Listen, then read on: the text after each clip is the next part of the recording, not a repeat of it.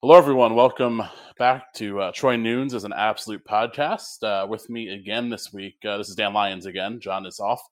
With me again is Christian Deduzman. Christian, thank you for being here again 2 weeks in a row. Yeah, thank you for having me on again. And of course, we all are wishing John well after 1 week with his newborn child, his second child. So again, best wishes go out to John and his family. Yeah, it sounds like everything's going pretty well out there in California. So John should be back with us soon. But obviously, it seems things are going pretty smoothly with the site. We haven't crashed and burned it yet. Give it a couple more weeks. But the good thing for John is that he gets another noon kickoff or noonish kickoff to wake up to watch the game in terms of his time. So that means it's a 9:30 kickoff for him, which I don't think Syracuse fans would want to get used to. But yeah, 5 nooners in a row. It sounds great. Honestly, I mean, we know the Notre Dame game is now a 2:30 kick. I wouldn't be surprised if it was all nooners till then. It doesn't even seem like they're trying to balance it. I would wholeheartedly agree with you. Even the Clemson game, I think, is going to be a nooner, which is just going to be devastating. It's just usually they try to throw you some bones or whatever if you're one of the the non-Clemson, elite programs. This year everything's just so weird. They're like, all right, Syracuse noon ACC network, baby, or even not even ACC network. They're not. Syracuse isn't worth ACC network anymore. That's going to be after the Liberty game. That's going to be 3 straight games on regional sports networks. Yes. Not just the ACC network. Even worse because there's we had the Yankee game run-in issue a couple was it the last game, and then the Georgia Tech game. Mm-hmm. I don't know what the Yankee playoff schedule looks like. I think it's kind of too hard to look forward at that, but there's no guarantee that we won't have another issue. So really kind of catching the back burner here, unfortunately, with the football season. But I guess it's one of those things where you're just happy to have one at all. So hopefully everyone's If there's one positive to take away from that, is that the MLB usually likes to schedule the Yankees for primetime baseball. Yeah. So because Syracuse has all the nooners, no pregame or postgame show should interfere with a Syracuse game, but you never know. Okay, it looks like we're actually scheduled for 7 p.m. at Louisville on November 20th. So but that's on a Friday. That's not a Saturday game. That's the Friday game for Louisville. Good call. I totally forgot about that.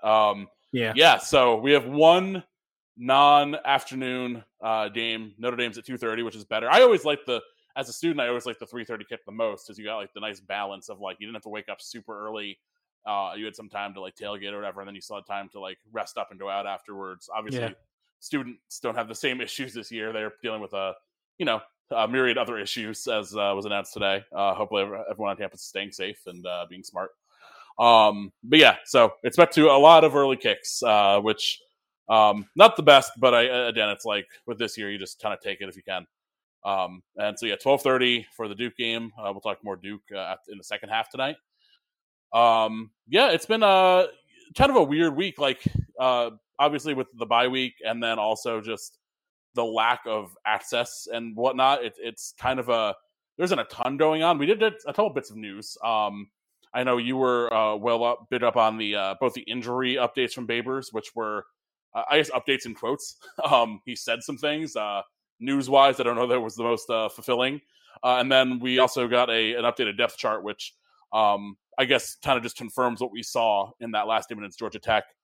We start with the depth chart. What were your big takeaways? I assume it's mostly with the running back and the defensive back positions. Yeah, so we know obviously that it's clear that Tucker has, at the very least, jumped Mackenzie Pierre in the at running back. So Tucker is now the de facto RB2, and for all intents and purposes, you'll most likely get to see him at RB1 when the Duke game rolls around on Saturday. It was interesting to see. One thing that kind of popped out to me is see Cam Jonas at the boundary safety role and at the rover position. So it seems like that the defense is still in that kind of same mindset they were was when they had Cisco, Coley, and Williams all healthy, is that they have the flexibility to rotate players in the safety positions around those positions in order to throw different looks at quarterbacks. And so you weren't necessarily, while we did see a little bit of Cam Jonas here and there, he wasn't necessarily tied to a position that you could easily define. So that's interesting as well, saying that there's still some flexibility around the safety positions. And then the usual stuff, Carter is in for Coley, who is still dealing with an owie, as Beavers likes to call it. And Hannah was in for Cisco, which we knew. And it's interesting also to see Hannah be listed underneath the rover position for the backup, probably suggesting that Trill will might play a bit more safety than rover, even though obviously Trill has a ton of experience in that rover / nickelback position. So there's a lot of interesting things to see on the defensive side of the ball, considering what we saw in the Georgia Tech game. Yeah, it definitely just kind of confirms like the things we saw with guys like Carter, like Hannah playing big roles in that game. And it also, I think, like you brought up, speaks to the defensive back versatility that we've seen. And we knew that going back to the like kind of a bridge off season, you had guys cross training between Cisco and Trill Williams. So to be able to have the young guys play similar like different roles and being able to plug into different spots, I think is a good thing. And I mean, that worked really well. A lot of the Georgia Tech players after the game talked about how kind of confused and how many different looks they had thrown at them. So I think that's one of the things that can give us a big advantage moving forward. And then with the running back position, like these depth charts that only mean about as much as the paper they're printed on. But it's nice to like see that Jawhar Jordan isn't just totally being cast aside. I think we both talked about last week, and John and I talked about heading into the season, like he's one of the more dynamic weapons on the offense. It's just a matter of finding a way to best use him. Running between the tackles is not how to best use him, but now we kind of have our guy there. So I kind of think like the Jordan Tucker thing's kind of like a 1A or 1A, 1B situation where they're such different players and have such different skill sets that it's going to be very situational. Yeah, definitely. And remember, for everyone who's listening and is probably confused about why the depth chart looks the way it does, especially when you look at the depth chart, Andre Cisco is still listed. Eric Coley is still listed on the depth chart. The depth chart that Syracuse has always put out ever since Babers has been at Syracuse is a reflection of the depth chart and how it looked heading into the Georgia Tech game. So the depth chart is always a look at what it looked like in the previous game. It's not necessarily how the depth chart is going to look heading into the Duke game. So for all we know, Tucker is the de facto RB1 and Jordan is the de facto RB2. We don't know that for sure. But we know that Jordan is such a dynamic talent, like you said, and we mentioned it a lot in the beginning of the year. And in the offseason as well, it'd be foolish for Syracuse to not find a way to get the ball in his hands in some way, whether that's still at running back, whether it's the H-back or Phillips type role that we've talked about a couple of times on the site as well. That remains to be seen. But it'd be foolish to let a guy with that type of talent not get touches on the ball, kind of like with what I wrote about on the site on Friday about the tight ends, which I'm still kind of mind blown that after diving deep into that topic, how much of a lack of use they've gotten this year, given the pedigree they've developed last year. Yeah, we talked about that at length last week, so not to like totally reharp on it, but Sterling, get the tight ends out there. Let's go. Like we got our win. Let's build on it. The tight ends are great. Let's see it happen. You brought up the injuries. I think it's tough because like Babers is really good at giving you more than like the average coach speak thing, but also still basically not telling you anything. Like he makes you feel good about not telling you anything. What were your takeaways from what he had to say about Cisco and Coley and Dakota Davis this week? He like you said, he's still going to be very tight-lipped, even though he seems to be a bit more transparent than some other coaches. He's not going to be the full transparency like the NFL requires when you're releasing injury reports every single day during practice. So you're not going to expect that from Babers because he always says that he's never going to discuss whether a player is available or not for an upcoming game because he would feel like it gives his opponents a strategic advantage, which is correct in many ways. You never want to give your opponents a leg up when they're preparing for you, so they have to be ready for all possibilities that he might throw at them. So for all Duke knows, Cisco could be available and ready to go against them, which would completely change how they would have to play and how they would have to prepare as well. But from what I gathered when he was talking in his press conferences, he seems very confident that at the very least that he'll get all three back at some point this year. Cisco, not to a great extent, though, in terms of that confidence. He seemed, just by the tone of his voice, I'm not saying anything with 100% certainty. In fact, it's probably less than 50% certainty. But it seemed like he felt really good about Eric Coley and Dakota Davis coming back sooner rather than later. Whether with Cisco, all he said was he's smiling and he's ready to go. But it didn't sound like he didn't give a confident statement like with Coley and Davis saying like we're hopefully getting them back soon, something along those lines. If anyone saw Mike McAllister's report for Sports Illustrated Syracuse earlier last week, there are rumors, unconfirmed rumors, obviously, that Cisco could be out for the entire year, which would be incredibly devastating for Syracuse defense that has been so good for the entire year so far. I know it's only been 3 games, but it would be incredibly devastating to see the best Syracuse defensive player, without a question of a doubt, go down for the rest of the season. And I think Babers also kind of saw that shock as well in his press conference when he said he's never seen an injury like what happened to Cisco in 39 years. I did the quick math on that. That would take him back to his playing days when he was still playing with the University of Hawaii. So when you hear a statement like that, that doesn't fill me with the utmost confidence on his status for the rest of the year either. And that could be completely devastating to how Syracuse prepares for some of the tougher teams in the conference. Yeah, it's really brutal, especially considering the nature in which it happened, where I don't think we've even seen video of it. I don't know if you have, but it just sounds like a total freak pregame thing where he and Ed Hendricks collided. And like those pregame drills are just like, at most, there's like a little bit of thudding, a little bit of wrapping up. There's like nothing's full speed, nothing's like super physical. So for it to happen, it definitely sounds like a freak thing. Obviously, we don't know exactly what the injury is.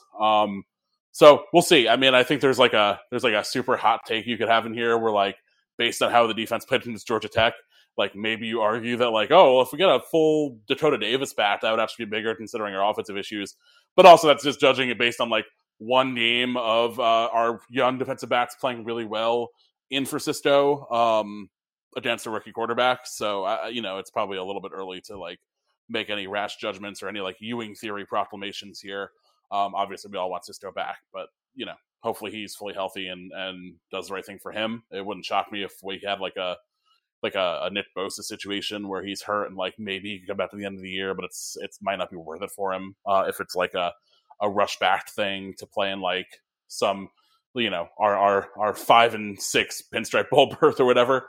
So we'll see. Hopefully, we all like to see him play for Syracuse again, but it's all very up in the air. It's tough to blame anyone for making any tough choices considering everything that's going on this year. So yeah, hopefully the other 2 guys will get back soon because I think they'll both go a long way in helping. So yeah, now another discussion we had on the website, and I know you weighed in on the written version of this. I did not, but I thought it was really interesting, just debate to have, especially for a school like Syracuse. We put up a roundtable borrowing from Stephen Godfrey over at Banner Society.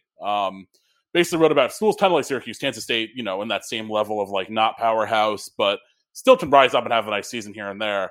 And he basically asked, would you rather have like for Kansas State, it was beating Oklahoma every year, 9 out of 10 years, whatever. For us, it'd be like Clemson currently. Would you rather have that like almost every year we have that incredible moment, or but if you take that, you don't have the chance to play for a conference title, versus you just kind of have the chips fall where they may. I know you can recap your take a little bit first. I kind of feel pretty strongly about this, but I know you wrote about it. But just give me your argument here.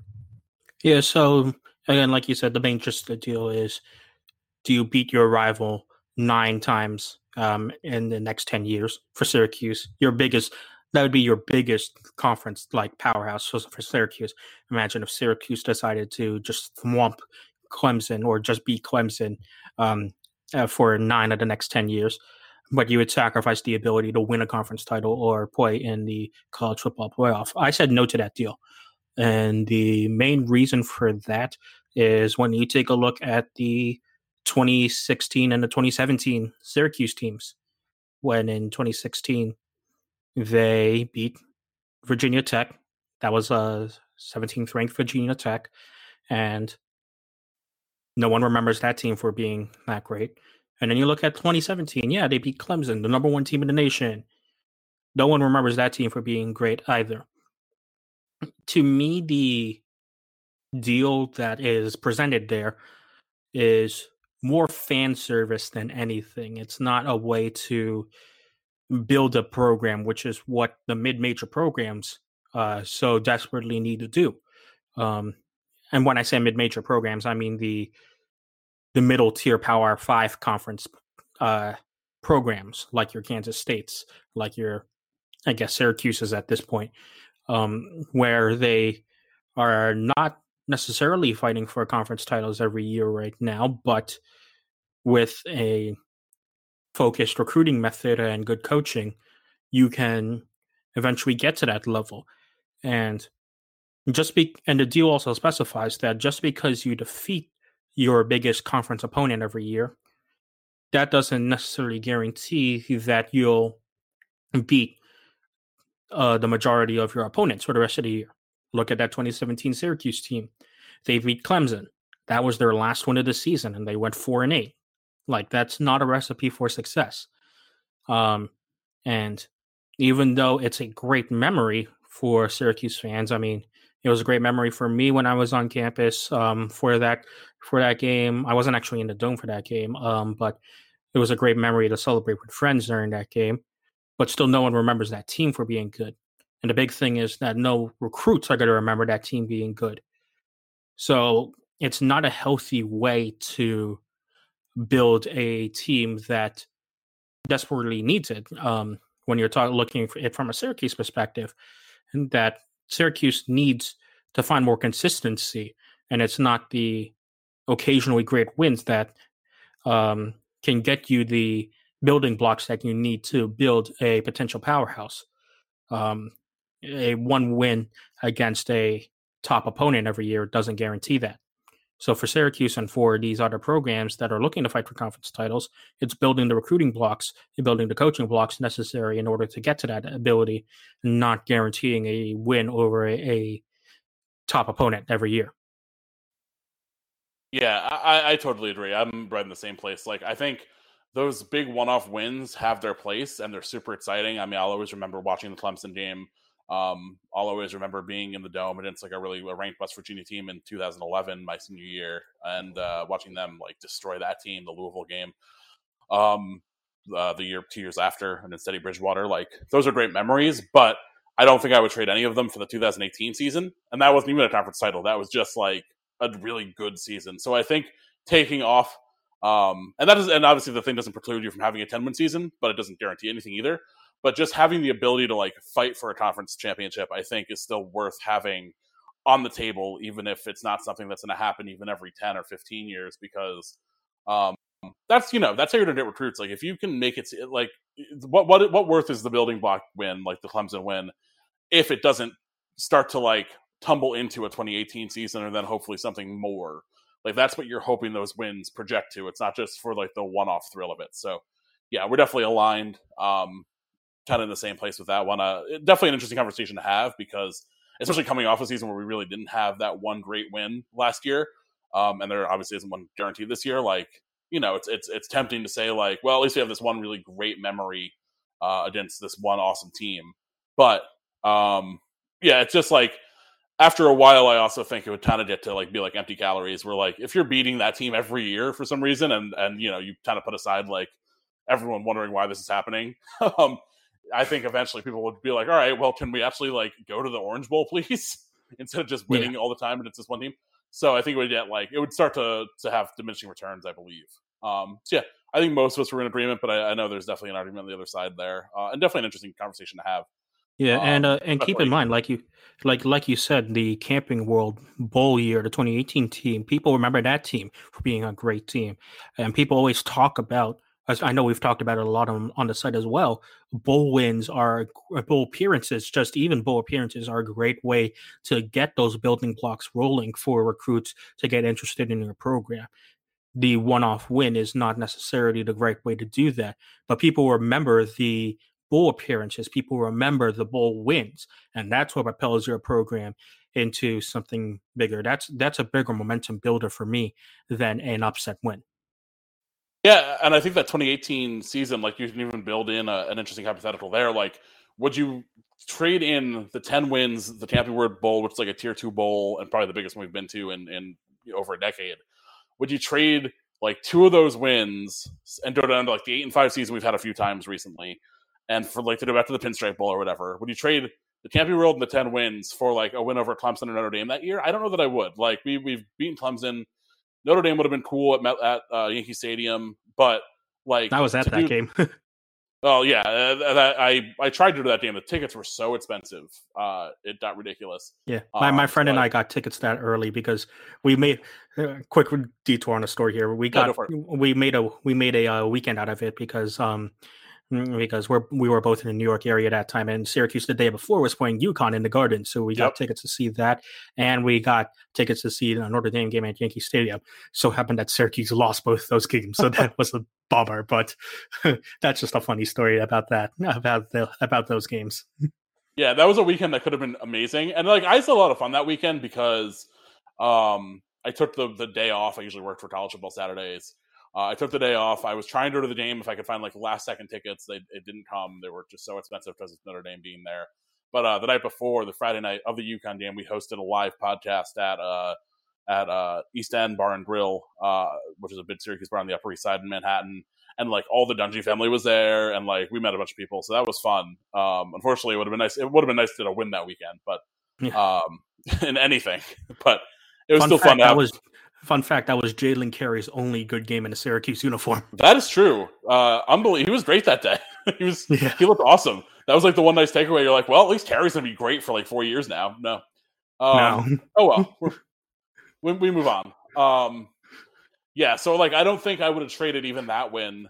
And then like, all right, well, we're 8-5 again at the Pinstripe Bowl playing Kansas State for the 18th time. Like, so yeah, I think that kind of like proves like, yeah, you still at least want to have the chance to reach for like the highest places, because like we're in the ACC. If you have like a miracle season and like you beat Clemson and Florida State's still doing whatever they're doing right now, and the Coastal gives you a weak opponent, like if Syracuse won 11-1 beat Clemson, they would probably go to the playoff. As crazy as that is to say, so it's definitely like on the table. It's just a matter of going to get it.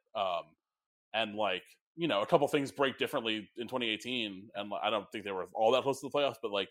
It's stupid to punt the opportunity for like one-off wins. So yeah, I definitely fall on that same side. Yeah, so I guess we'll take it to halftime here because of course we do not have a game to recap from last week because we were on bye. Before we go into that, we are still hanging out with Home Field Apparel for the month of October. If you've been on the site or listening to the podcast for the last month, you are definitely familiar with Home Field. Incredibly comfortable vintage college collegiate apparel. They rolled out their Syracuse line just over a month ago. I'm still waiting. I've been like kind of siphoning them out. I haven't worn all of them yet. I've tried to wait for good occasions because like the shirts I am sure will maintain their comfort over time, but they're definitely most comfortable the first time you wear them. There's something special about like a brand new shirt. So I'm still getting through them. But they're great. The designs are awesome. So definitely go check out Home Field's Syracuse apparel and the other schools as well. There's great stuff. They rolled out NCA&T this past weekend, and there's a marching band shirt as you need to have for an HBCU with this like big drum logo. It's awesome. Like there's a decent chance I end up ordering one once I go on like a late night binge of ordering stuff or something. So head to Home Field, 10% off with the code NOONS, NUNES. And yeah, get some shirts if you haven't done them already. Although we've been plugging them so hard, I have to imagine everyone's bought the entire line so far.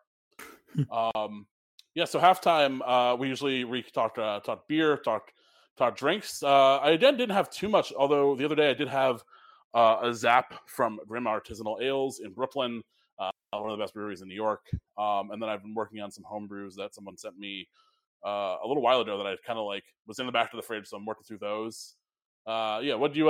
How'd your weekend go? What did you get into? I didn't do much. Fun fact: I'm probably the only person on the site who doesn't drink, so I'm not the biggest guy who's going to get into the beer recommend. I'm not going to be the guy who's going to. I'm not going to be the guy who's going to participate in John and Steve's beer picks for the game day picks on Friday.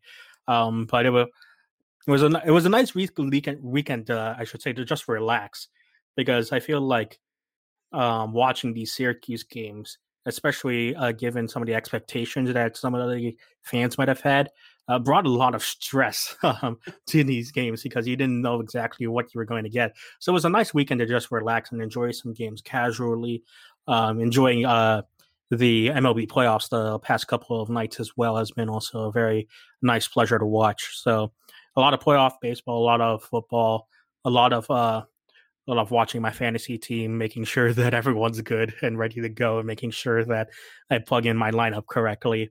But it's these bye weeks are nice to just casually enjoy games as a fan, which sometimes you don't always get the pleasure to do. Yeah, I think there's a nice like serenity that comes with a bye week where like you said, I obviously love when Syracuse plays, even like win or loss, I enjoy having the experience. That being said, when things get really stressful, it really changes your mindset for the full day. I mean, if you win, you ride the high the whole day, and it's great. But if you lose, like it's harder to enjoy the late games. Unfortunately, I think I've gotten better at compartmentalizing, especially because I write about college football full time. But it becomes more difficult. Probably less so than it was when I was at school. But yeah, it is nice to have just a full day where you're like, I don't need to worry about whatever Syracuse is doing today. I can just enjoy. I didn't really enjoy Auburn, Georgia. It wasn't a very good game, but like hypothetically, I could have enjoyed Auburn, Georgia if it was good. Yeah. Had a full day to just like see what was out there, and college football presents so many opportunities. There's always a good game on. I haven't watched as much of the baseball because I'm such a beaten down Mets fan as John is, as everyone who listens to this on a regular basis knows. How have you been enjoying the expanded playoffs? Because I didn't mind it for this year. I'm not a huge fan of the idea of the expanded playoff full time. I'm not either. I think I liked it when it was the 5 teams. I think the 5-team version is the best version we've seen, where you have that one wild card game to see who gets into the division series. I think that's the best idea. Unfortunately, I think it's still going to stick around because I think the commissioner really likes that idea, and the players really like the idea as well of having more teams into the playoffs. But I think it's kind of unnecessary because there was something always special about those wild card games, those one-off wild card games to get into the division series, and you kind of lost that luster in the first round with where you had 8 teams playing from each side of the ball. I'm a Yankee fan myself, so I was obviously very happy with the results, but I think it kind of dilutes the product a little bit. And too much of a good thing saying applies here. I think it worked really well when you had the 5 teams per league. Yeah, it's just like, and obviously, I think I said a couple weeks ago, like as a Mets fan, I should be celebrating like the chance. Well, I'm sure the Mets would have probably gone to double the playoffs they've gone to in my lifetime if this had always been the case. But it just doesn't feel the same. Because like when you made the playoffs in the 4 or 5 teams per league structure, like you really accomplished something. And over like the 162 games, like the whole point is to really kind of limit down and drill down on like the best possible teams and get like the right teams in there, especially because the playoffs themselves inject so much randomness because you go from this like giant sample to like relatively small samples. So I think you're right. I think they're probably going to do this full time. I am not a huge fan of it, but I'll worry about it more, I guess, when my team is in contention. Which once every 4 or 5 years, I guess we made it twice in a row in 2015-16, but yeah, more. Well, I'll save the Mets talk for when John's back, since we have a lot to commiserate about with the ownership change and whatnot. Which good things. Moving on to Duke. We talked last week about the schedule really opening up for us. There may be no better example than us getting the 0-4 Duke Blue Devils coming off of a bye week, coming off of our first win. Duke had probably their best performance of the season this past Saturday. They lost to Virginia Tech 38-31. And just looking at that on paper, that doesn't seem that bad. Virginia Tech was down, I think, 21 players and 2 coaches and some big players. And they lost to a Virginia Tech team who had Braxton Burmeister throw 9 for 25 for 163 yards at the quarterback position. Duke's not very good. Yeah, we'll talk about their stats a little bit more as we get deeper into the conversation. We talked about before we started the podcast, but spoiler alert, some of their overall team stats are not good for the entire season. But going back to the Virginia Tech game, I don't remember if I'm recalling this correctly, so apologies if this is incorrect information, but I believe Virginia Tech didn't have their entire starting secondary available to them for that game, and they still lost. And this is a Duke team that is supposed to be somewhat okay passing the ball, especially when you have a guy who has been in Clemson the past couple of years and is now transferred over to take over a starting role in Chase Brice. So to not win that game, especially when you didn't have a team that didn't have a full starting unit out, is kind of worrisome for the Duke Blue Devils. Yeah, Chase Brice, I guess, had nominally his best game against Virginia Tech. He threw for 271. He had, I guess, just a shade under his best yards per attempt. 1 touchdown, 1 interception. He's been pretty rough overall. He's only completing just over 52% of his passes, which is not what you would expect from him. Obviously, we saw him up close when we knocked Trevor Lawrence out of that game a couple years ago. But he looked pretty good. I expected him to be more like a, kind of a sure thing, he's going to toss for 65%. He's not going to be a huge big play guy, but he'll move the chains. His completion percentage is very low. He's thrown for 993 yards over 4 games, which is, no great shakes. He's 3 touchdowns, 7 interceptions. Just really he'll put up some yards, but not super efficient, not playing very well. Takes a bunch of sacks, which we can relate to. He was sacked 7 times in Virginia Tech, 4 against UVA. Just not the guy. I expected him to put up pretty decent numbers, even if Duke wasn't great. They're also, the rushing game's an issue. They ran for 139 yards last week, but the stats really, I know the stupid college stats count the stats against it.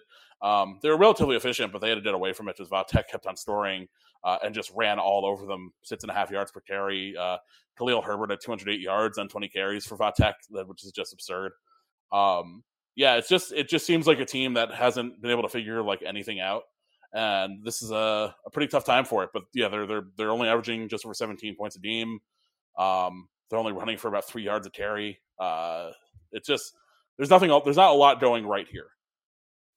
Yeah, unfortunately, to harp on the offensive stats a little bit more, when you take a look at the interceptions thrown by the team as a whole, Duke is tied with Florida State and Georgia Tech for the most interceptions thrown in the conference so far, with 8 each for those 3 teams. Obviously, you saw how much Syracuse picked off Jeff Sims when Syracuse took on Georgia Tech a couple weeks ago. And Chase Brice has 7 interceptions this season, which is not good.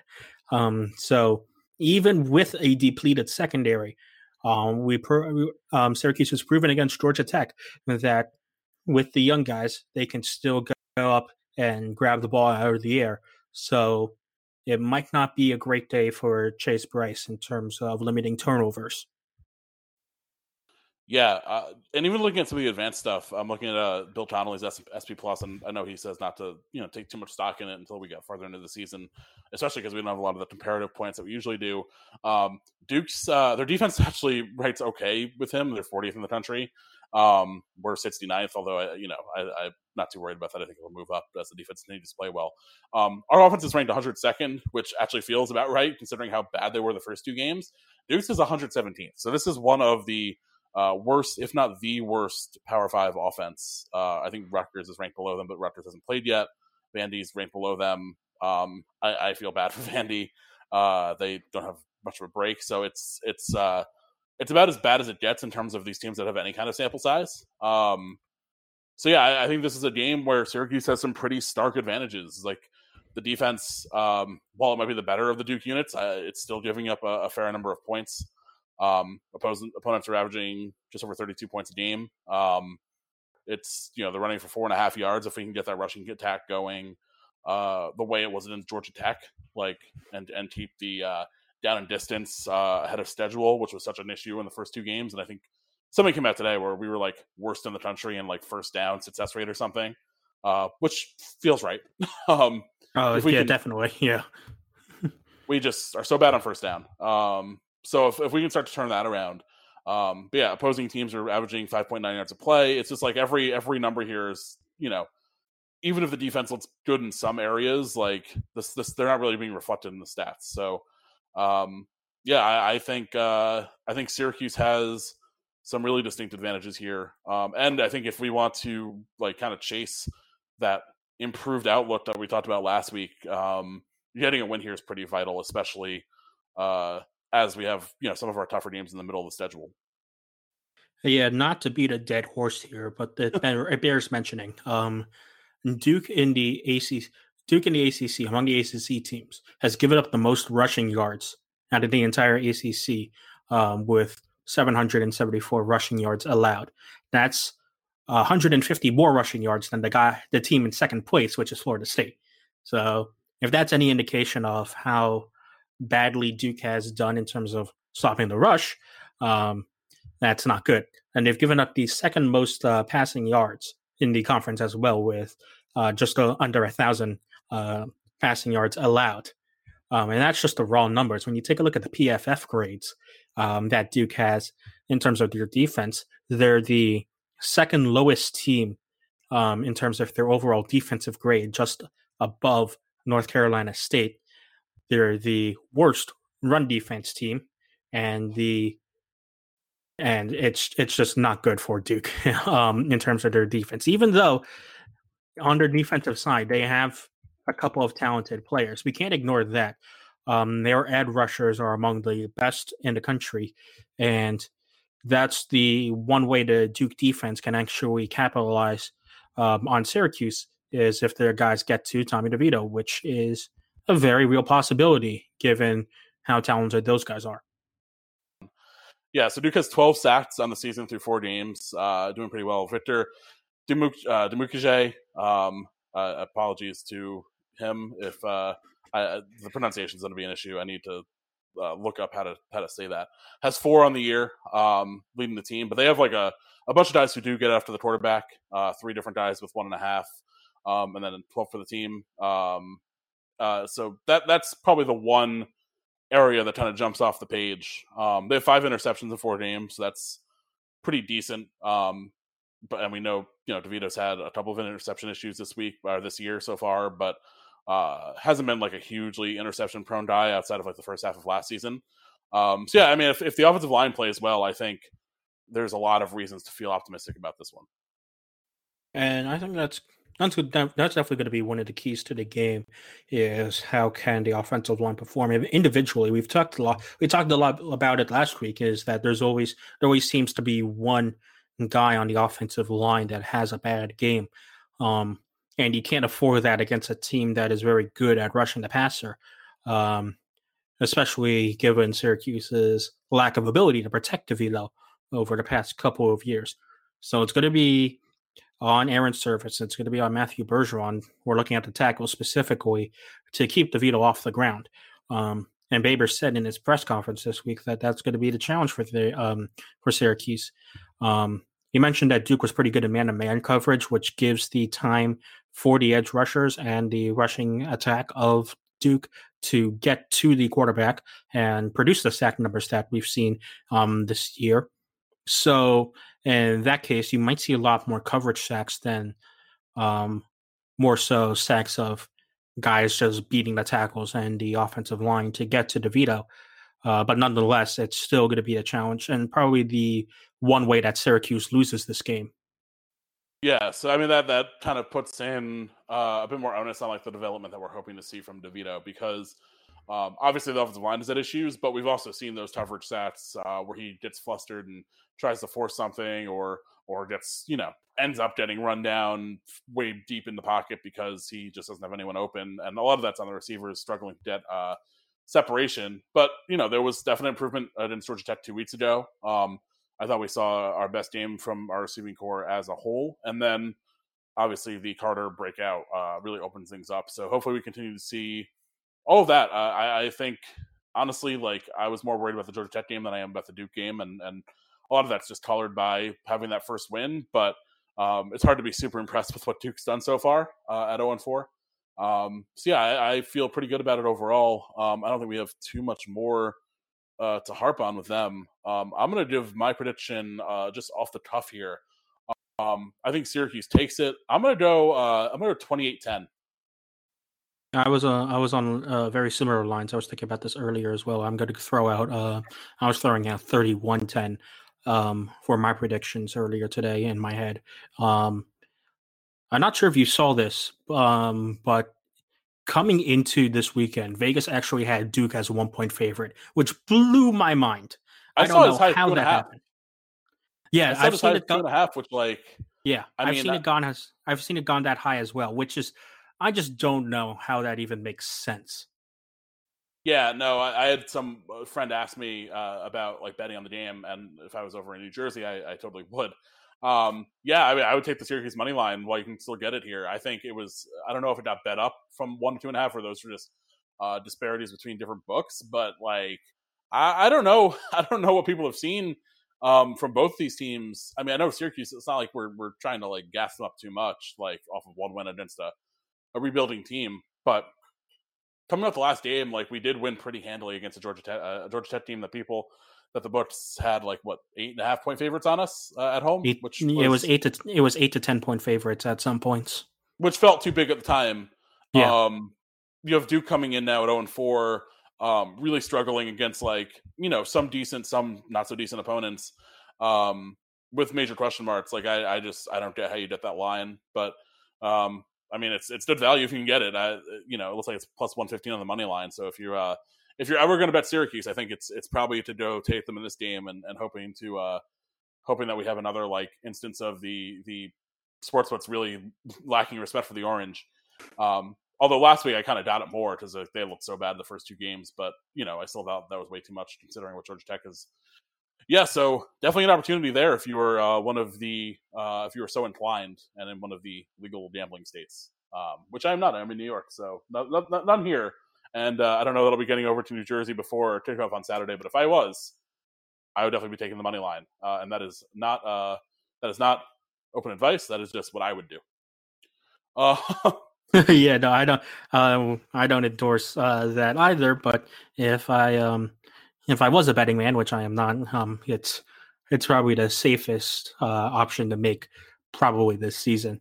And we're not just talking about that because we're biased Syracuse fans. I think people would take a look at the Duke team and say, yeah, they haven't looked that impressive over the past over their 4 games. While Syracuse, even in their losses to Pitt and to UNC, first of all, they were both ranked teams at the time, and 2, they showed that they had promises of potential in both of those games, where I don't think Duke has shown that much this year.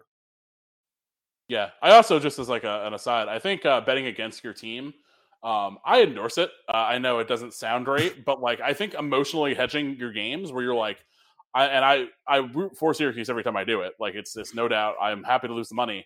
But when I bet against Syracuse, I'm rooting for them. And then it's just like, well, I feel bad about this game, but at least I have a couple more dollars in my pocket. So yeah. I am not above picking against Syracuse or actually putting my money against Syracuse.